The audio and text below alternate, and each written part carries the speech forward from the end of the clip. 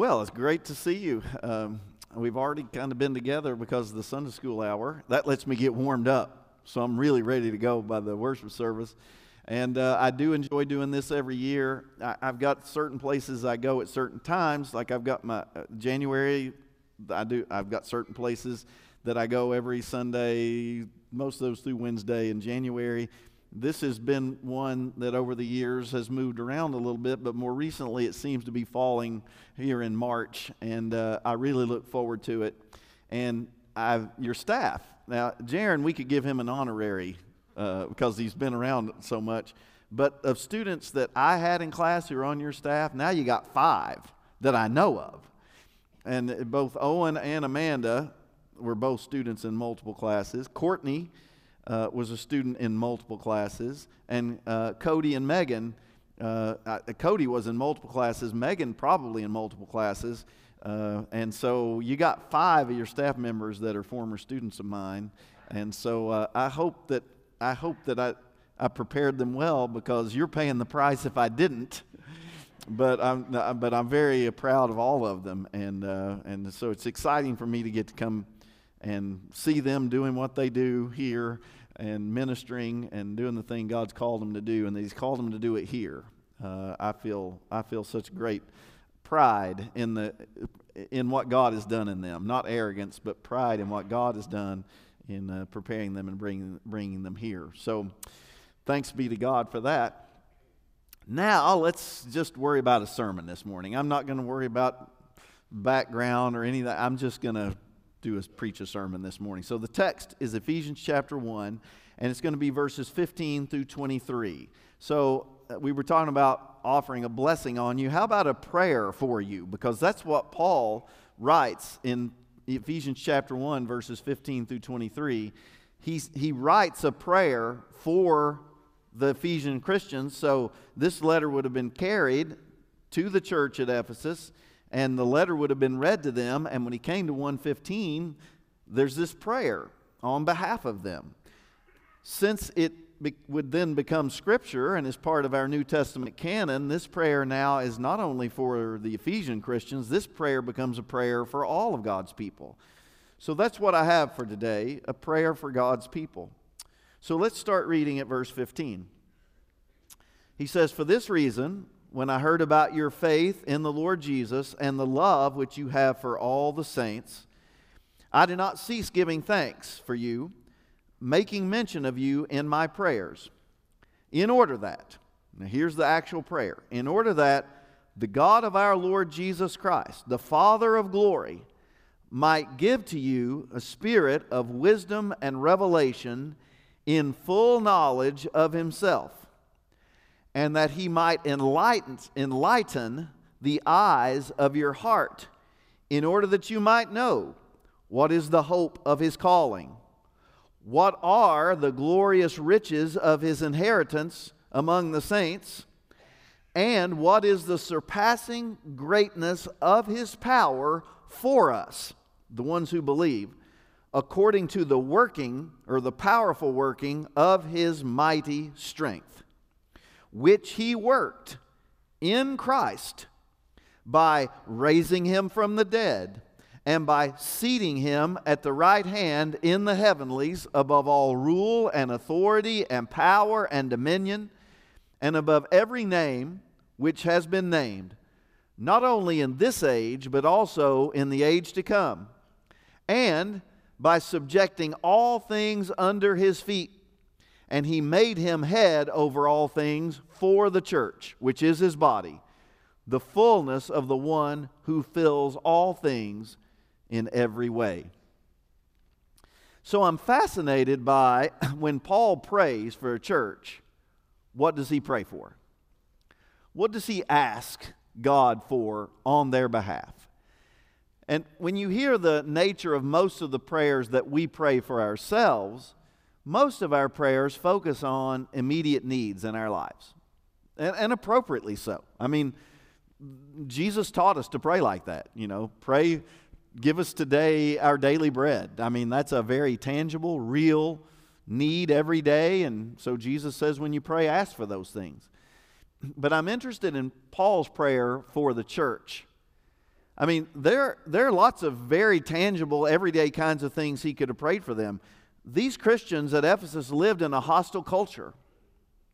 It was not easy to be part of the people of God in Ephesus. It was not easy to identify with Jesus in Ephesus, and yet he does not pray for their protection.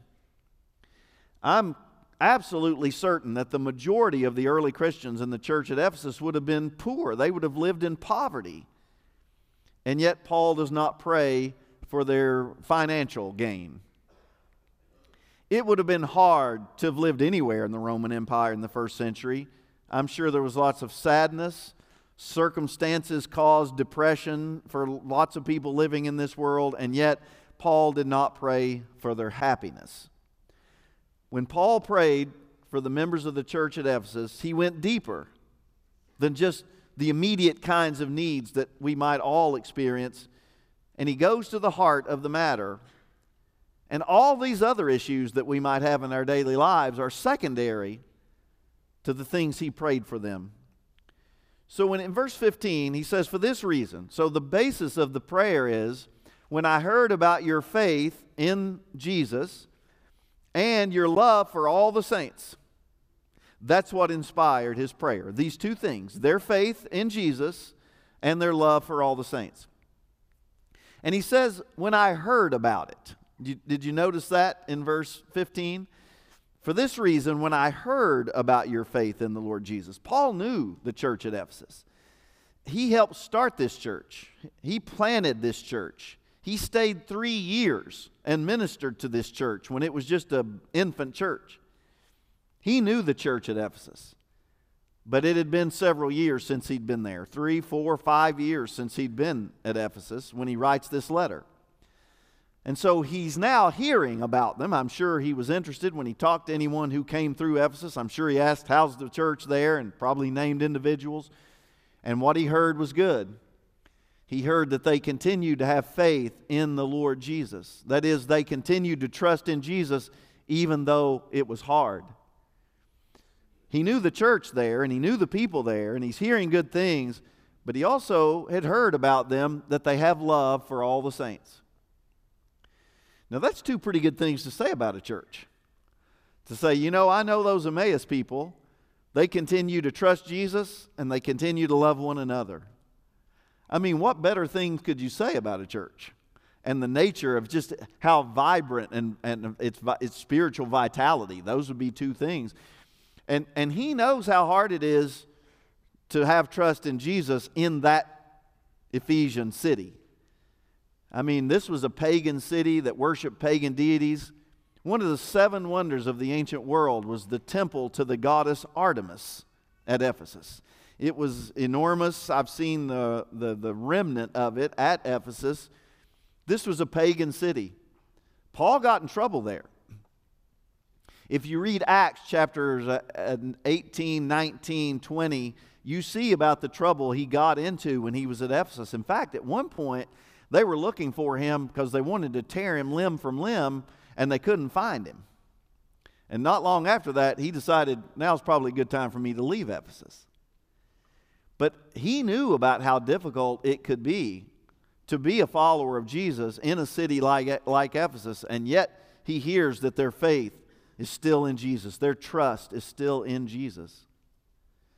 And you can probably identify with how difficult it can be at times to be a follower of Jesus in the culture in which we live. I don't want to overdo it. I don't want to overstate how difficult it is to be a Christian in Shawnee or Moore, Oklahoma.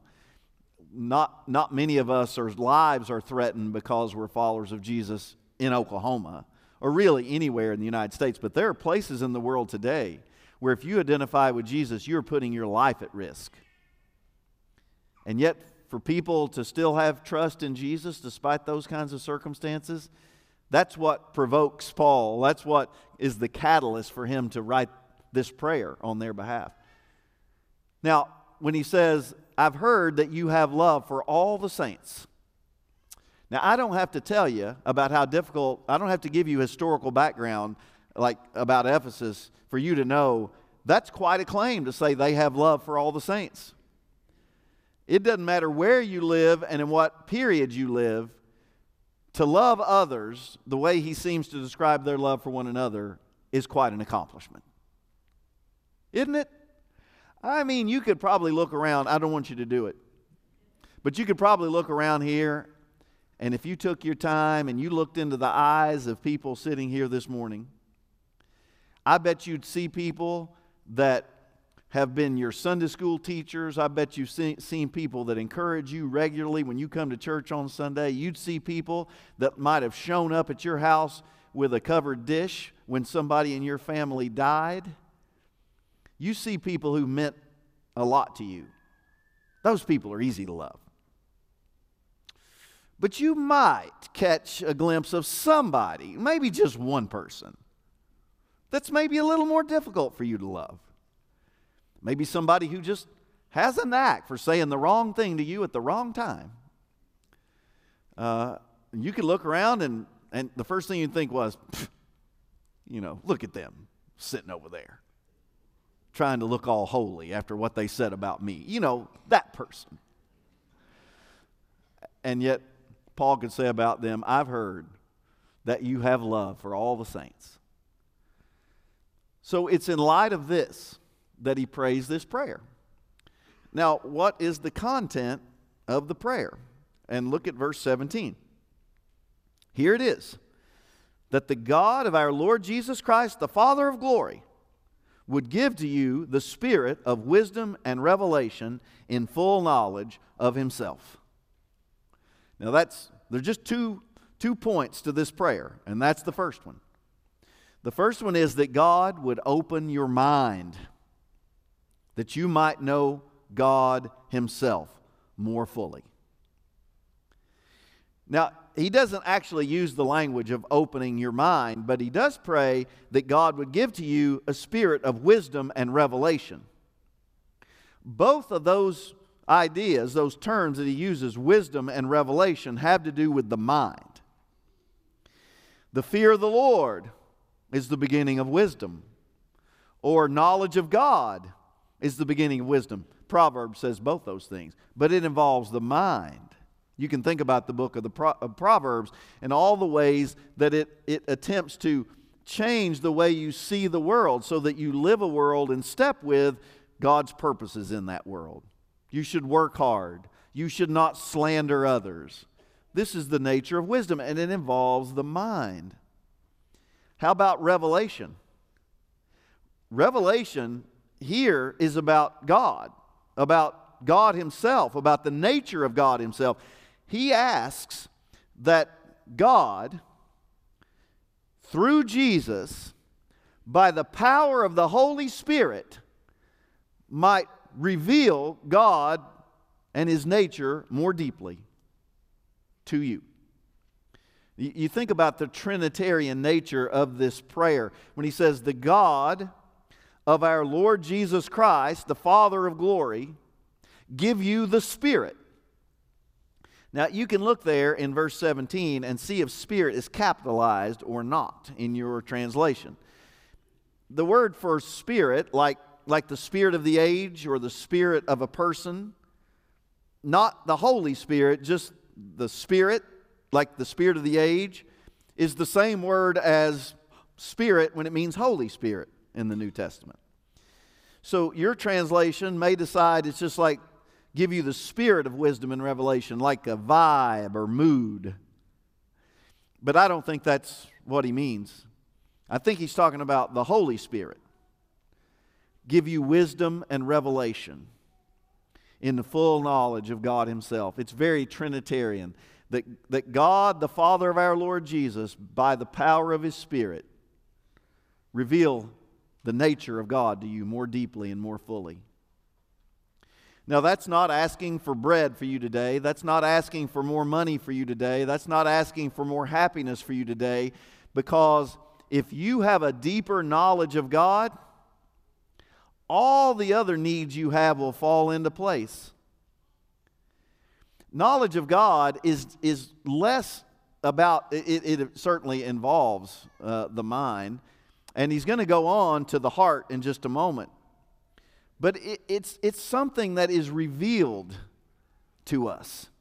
How would you know God if God did not make himself known to us? And the first place you can see that there is a God is just in what God has made in the creation. I've noticed it's spring. I'm at the end of spring break. We've been on spring break this week. We did a little bit of traveling. We went to North Texas area for a few days. And I noticed there, both coming back and while I was there, I just noticed the sunset.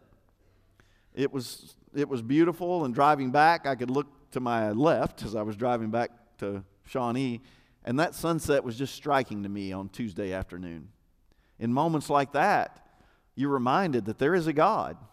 And it's not just the beauty of the creation. Sometimes it's a tornado reminds you of the nature of God's power. But creation does that. But if God had not made the decision to make himself known, we couldn't know him. More specifically, he's made himself known to us in his word and ultimately in his Son. These are the ways in which God has made himself known to us. And the Spirit now uses Scripture as the primary means of deepening our understanding and our knowledge of God himself. There is nothing that you need more today, or that I need more today, than a deeper knowledge of God himself. It just has a way of transforming your whole life and the way you see the world. I'm not talking about just coming to know Jesus as Lord and Savior. I'm talking about something that continues to happen, an ongoing work in your life where you come to have a deeper knowledge of God. And as your knowledge and understanding of God deepens, it changes everything. It has the power to transform your life. It's like giving you lens that fit your eyes so that you can see the world more clearly. Now, you probably haven't noticed this today, but if you've watched me today, I have 2 pair of glasses that I'm carrying around this morning. When I came in this morning, I had these on because, oh, there you are. I can see you so well with these glasses. My eyes started giving me some problem weakening for reading about a decade ago, something like that. So I started buying these cheap readers, for $4, $5, $6, $7, wherever you find a drugstore, Dollar Tree, whatever. And this is one of the better pairs. I think I paid $12 for this pair. These are like 1.25s or something like that. I used to use these to read with. But you know what happens as you get older. Once you start needing reading glasses, you're probably going to need to start going up. So I started noticing I'm not seeing as clearly, and I have to be able to read. So I started upping the level. So these just got tossed in the drawer. I want you to know now, these are my readers. These are 3.25s, up from 1.25, and that's as high as the readers go without going to my optometrist, which I'm going to have to do. I'm just putting it off. So here's what I do. To see like at a distance, I found that I can go back to the first readers I had, and man, I can see great. I can see the expression on your faces. I can see to drive at night with these old readers, but I can't see to read anymore. So to read my Bible, I got to put these on, but now I don't see you as well. Your faces are a little fuzzier. Now I hear they're doing wonderful things with bifocals these days.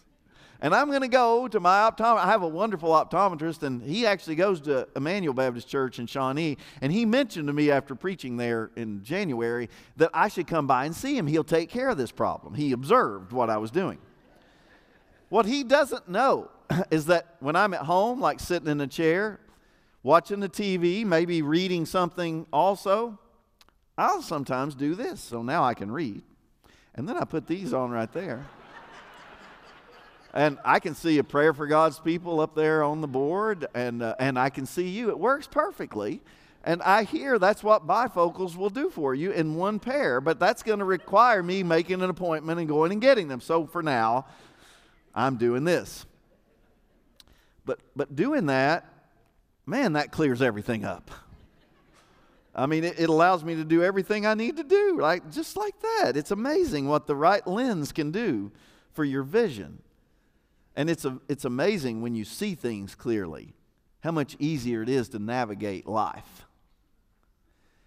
That's precisely what knowledge of God does. The deeper your knowledge of God, the more clearly you see yourself, the world around you. Transform your life. And the Scripture is the primary means by which God does that, through the Spirit. What can studying Ephesians on a Sunday do? It can change your life. Because it can deepen your knowledge and understanding of God. Now, he goes on then, starting in verse 18, and it's the second request. The first one is that the God of our Lord Jesus Christ, the Father of glory, give to you the spirit of wisdom and revelation and full knowledge of himself. That's request number one. The second is that he might enlighten your eyes. He says in verse 18, and that he might enlighten the eyes of your heart in order that you might know. Now I'll pause right there because he's got three specific things he requests about enlightening the eyes of your heart. But you notice how he moved now from the mind, the spirit of wisdom and revelation, that's your mind, your ability to reason, to now enlighten the eyes of your heart. So mind and heart. Paul knows that human beings are complex beings, and we think and we make decisions not only with our head but with our heart. I live my life for 25 years. I'm finishing 25 years at OBU. I've lived my life the last 25 years around 18 to 22-year-olds for the most part. And I can attest to the fact that 18 to 22-year-olds don't always make decisions purely with their minds. It's not all about reason and logic. It's not all about, what should I do? Here's a list of pros and cons. Well, this one wins out, and then do that. And it's not just 18 to 22-year-olds. We all do that. Don't we kind of like it when people go with their gut? Well, my head's telling me to do this, but I went with my gut. And we say, yeah, go with your heart. That's what we mean. Heart in the New Testament is like what we say when we say gut. It's like the seat of your emotions. Don't we make a lot of decisions with the gut? We go with our gut. We go with our heart. People tell you all the time, follow your heart. Well, what about your head? And there's this, we're complex beings, and we sort of live out of both mind and heart, and Paul knew that. So he prays that God would open their minds, but also enlighten their hearts. And I don't know that we like it when we realize that we make a lot of decisions against the mind and with the heart. Because we like to think we're rational beings, we're logical thinkers. We plot everything out and then make the wise decision based on the head. But we don't a lot of times. So there's this constant back and forth. And I guess it's our dirty little secret, that we make a lot of decisions from the heart, from the gut, based on emotions, often going against the mind, or what seems logical or reasonable. And if you ever doubt this reality, then I would just encourage you to watch some commercials on TV. Super Bowl's not too far in the rearview mirror. Watch the Super Bowl commercials. Those are the commercials that get the most attention. And ask yourself, are these companies that have spent millions and millions and millions of dollars in crafting these ads and then paying for them to run during the Super Bowl, what are they appealing to in me? Mind or heart? Some will appeal to mind. They'll tell you why you should choose their product. They'll make an argument for why theirs is the best product. And others, they just go for the gut. They go for your emotions. I mean, it's why a beer company will use puppies to sell their ads. They want you to go, aw. And at the end you might say, now what was that a commercial for? There's nothing about the product. There's nothing about Budweiser, Bud Light. They're not selling you on why you should buy that. It's the puppies. That's not mine, that's Heart. I'll tell you who knows the secret. Victoria knows the secret. If you've ever watched those ads. Same thing. It's like trying to get you to buy beer by puppies. Trying to get you to buy these garments. Not trying to convince you about why it's a better product. I don't know what these products are, the fabric, where the fabric comes from, the price of these. I couldn't tell you. I would say it's pretty evident to me that we know, we live from mind and heart. So Paul says, how about the heart? I pray, he says, that God would enlighten the eyes of your heart in order that you might know, one, what is the hope of his calling? That's the first thing. What is the hope of his calling? Calling here doesn't mean you're called to ministry. Calling here is calling to come and follow Jesus. And the hope of being part of his people. And if you go back to verse 4, which we talked about this morning, it was part of what I did in the morning session, you get the hope of his calling in the past. He says, just as he chose us in him before the foundation of the world. The hope of his calling has a past tense. He chose you. The hope of his calling is that he initiated the relationship with you. He reached out to you. He was pursuing you. That's the hope of his calling. Not that it was on me to find God. He already found me. That's the hope of his calling, that you might know, that you might appreciate through the eyes of your heart, you might know in your gut what it means that the God of all creation pursued you. There's also a present, ongoing aspect to that, and that's also in verse 4. He actually says it beautifully here. Just as he chose us in him before the foundation of the world, in order that we might be holy and blameless before him. The ongoing aspect of his choice of us, his election, his calling, is this ongoing aspect where he continues to make us into the people he's called us to be. It's the hope of his calling. That I'm being fashioned and made into the person that God made me to be. Every day I'm becoming more like that. That's the hope of his calling. We sometimes use fancy words like sanctification, but it's just becoming more like Jesus. That's part of the hope of his calling. This ongoing process. But there's also a future. Anytime you use the term hope, you know it's forward looking. And he uses language like that even in chapter 1. Look down there at verse 9. He says, having made known to us the mystery of his will, according to his good pleasure, which he purposed in Christ, for the administration of the fullness of the times, in order that he might sum all things up in Christ, that all things might be put under the lordship of Christ. That's the hope of his calling moving forward. That everything is moving towards Christ as its goal. That he's summing all things up under Christ as head. And we belong to him. It's the hope of his calling. And it's forward looking. I don't know how you live. I don't know how you face a day without this future hope of his calling. I don't know how you say goodbye to loved ones in death without the hope of his calling.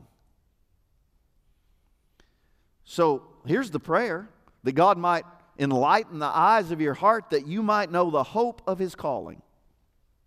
The second thing, it's there in verse 18, middle ways verse 18, that you might know what are the glorious riches of his inheritance among the saints.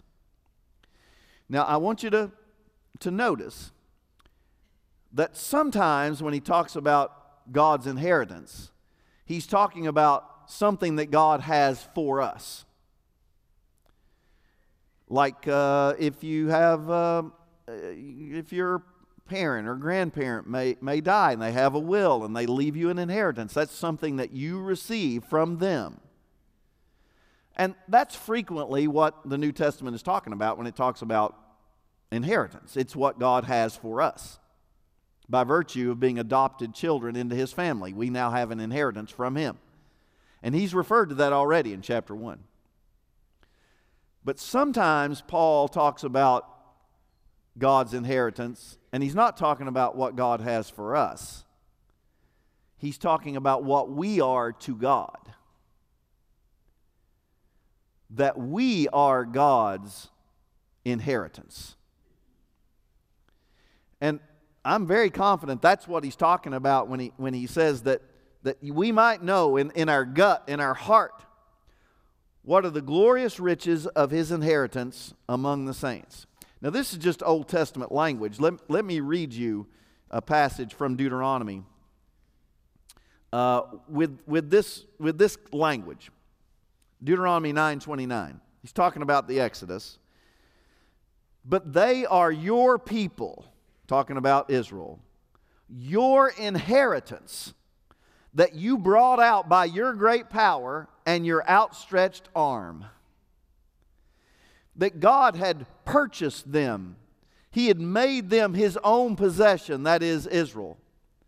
And He referred to them, and He does it numerous times in the Old Testament, as His inheritance. Much of the same language used of Israel in the Old Testament is used generally about God's people in the New Testament, and here it is. And this is something for you to know deep in your heart today, that you are God's glorious inheritance. He bought you. He purchased you. He paid the price of the death and blood of His Son. You are His inheritance. This is the glorious riches of His inheritance among the saints, that we are God's inheritance. That's how deeply valued, that's how deeply treasured you are to God. You are His inheritance. If you're feeling low, if you're feeling like you don't have any value as a human being, just know that God chose you and made you His inheritance. That's who you are. And then the final part of this prayer, that opening the eyes of the heart, so that you might know, one, the hope of His calling, two, that you are His glorious inheritance, and third, that you might know what is the surpassing greatness of His power for us, the ones who believe. I want you to see the power language that Paul uses here. He uses 4 words that have to do with power in this one verse. In verse 19, he uses the word power, that you might know what is the surpassing greatness of His power. Now, I don't want to throw a lot of Greek at you. You're probably sitting there saying, I don't know Greek, so don't give me Greek. Just give me English. But this is a word you'll recognize. It's a Greek word, dunamis. We use it to explain like explosive kinds of power. Now, Paul didn't know about dynamite, but he knew about explosive power. He knew about power that was great. And that's where he starts, that you might know the surpassing greatness of His power, God's power. That's the first word. And then he says, to those who believe, according to the power, or the powerful working, I don't know what word your translation uses, but this is a word, we get our word energy from this word. 2 different words for power in Greek. So Paul's stretching his vocabulary here a little bit. He's got his thesaurus out, and he's trying to use language of power, and the power that is God's, that's available to His people. And then he finishes with a flourish of 2 words for power, His mighty strength. That you might know the surpassing greatness of His power, which is at work, which is His powerful working of His mighty work, or mighty power. 4 words for power. Contrasted with, look in verse 20, which he worked, that is this power, in Christ, by raising him from the dead, seating him at the right hand in the heavenlies, above all rule and authority and power and dominion. There he uses 4 words that are also power words.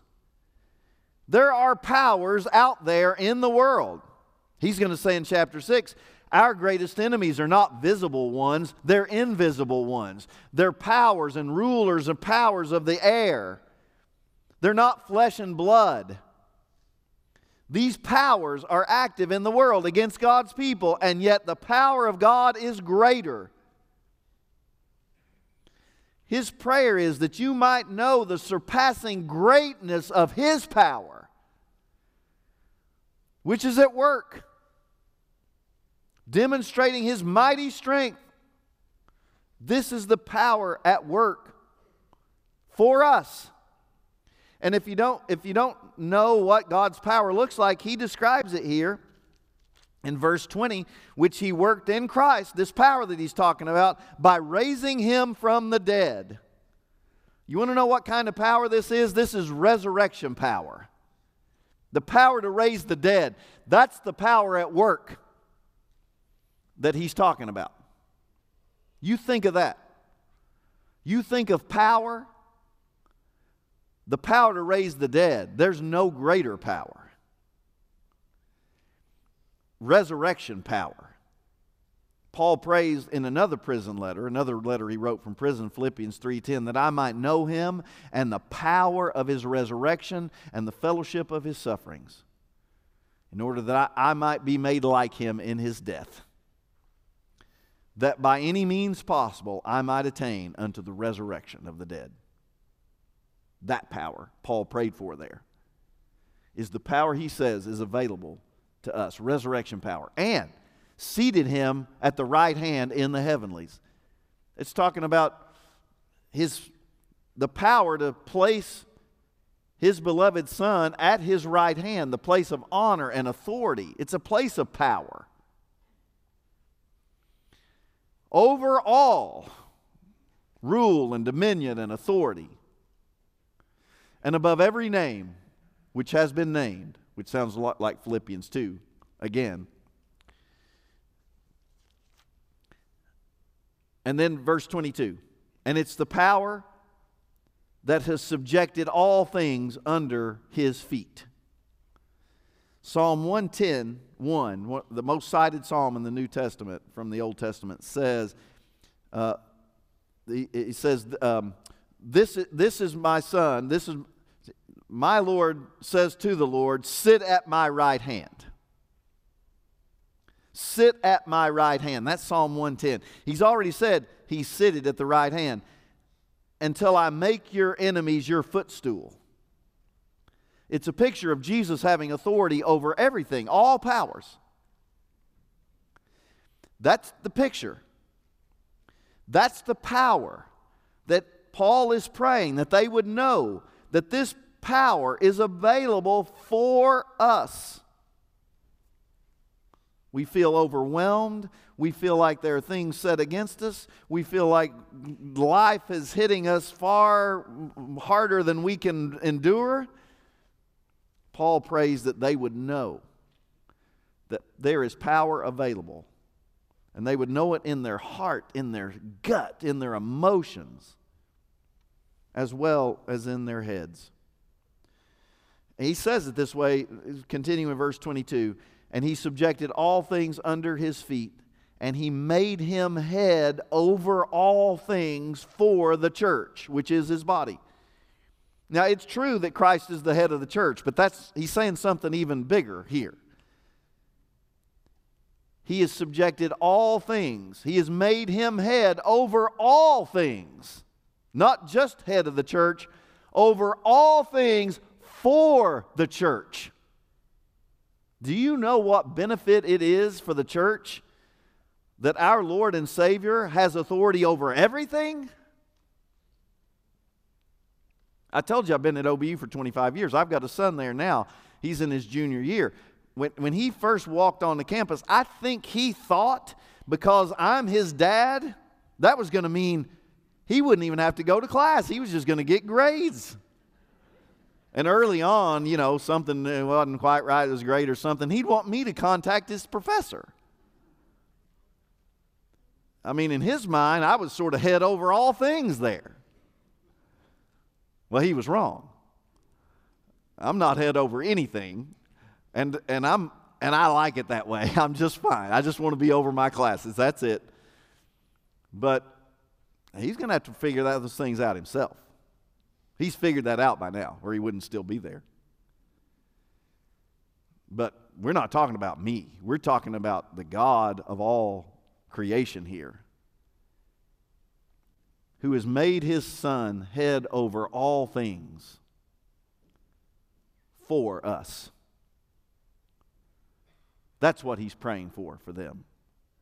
And that's what I'm praying for you. That God would open your minds that you might know God more deeply, and that he might enlighten your heart so that you might know the hope of his calling. That you might know the surpassing greatness of his power available to you, and that you might know that you are his glorious inheritance. And here's the good news of all that. By the power of God, and for his glory, for the glory of our great King, we cannot lose. Now I'm not talking about the United States. I'm not talking about the University of Kentucky today at 140. They could very well lose. I'm talking about the church.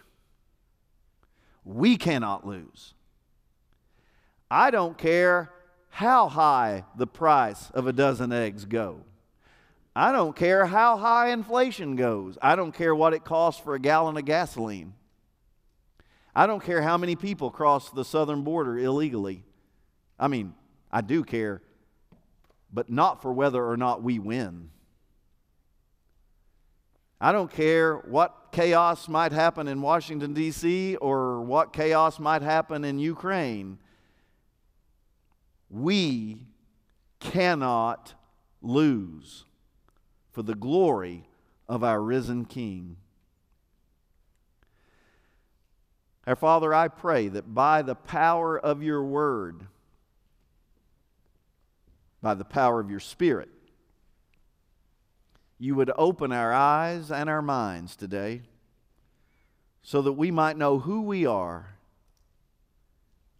and the power available to us because of who we are. Father, I pray encouragement for the person who needs it today. I pray for that person who's searching. Maybe the thing they're looking for is the forgiveness and love you want to offer them today. I pray during this invitation time they might respond to what you're asking them to do. I pray this in the name of Jesus. Amen. Emmaus, let's stand. We're going to sing together this song of worship. If we can pray for you in any way, we're going to be right down here at the front. We'd love to pray for you. After we sing this song, Dr. Kelly is going to pronounce a blessing over us, and we'll be dismissed. Come, let us pray for you as we sing together. This morning, this song is a prayer. So I invite you to ask God to increase the capacity to believe the power that's at work within you, the inheritance you have, the calling on your life. Let's pray this song together this morning. There is no other so sure and steady. My hope is held in your hand.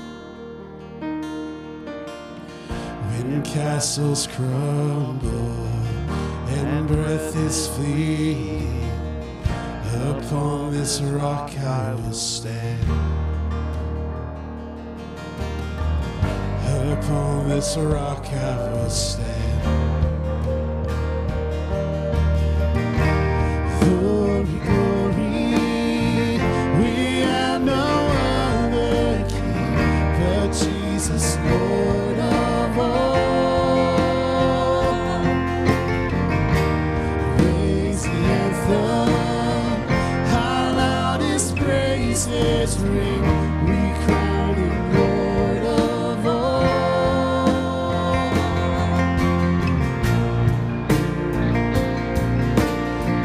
Because of his kindly rule of our life, he has shattered and broken sin and darkness, and we cannot lose with him.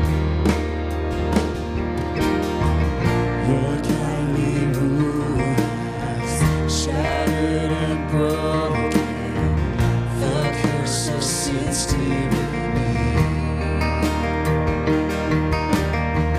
My life is hidden 'neath heaven's shadow.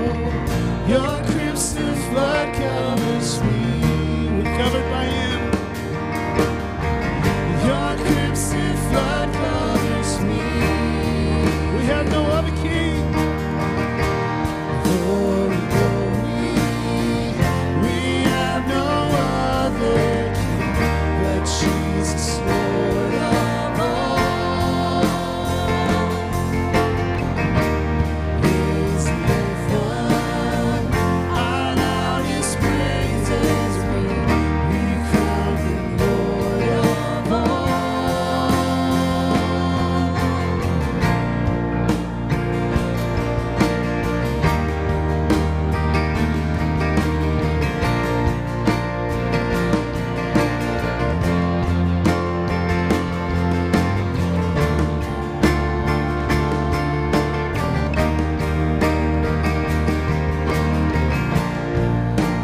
Lord, we believe.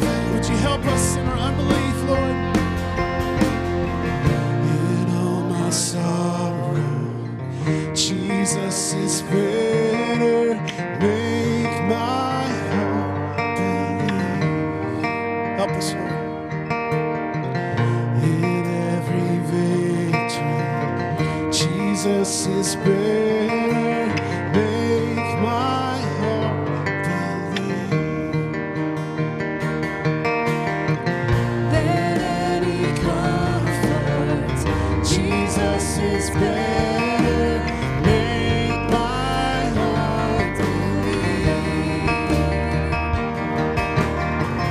More than all riches, Jesus is better.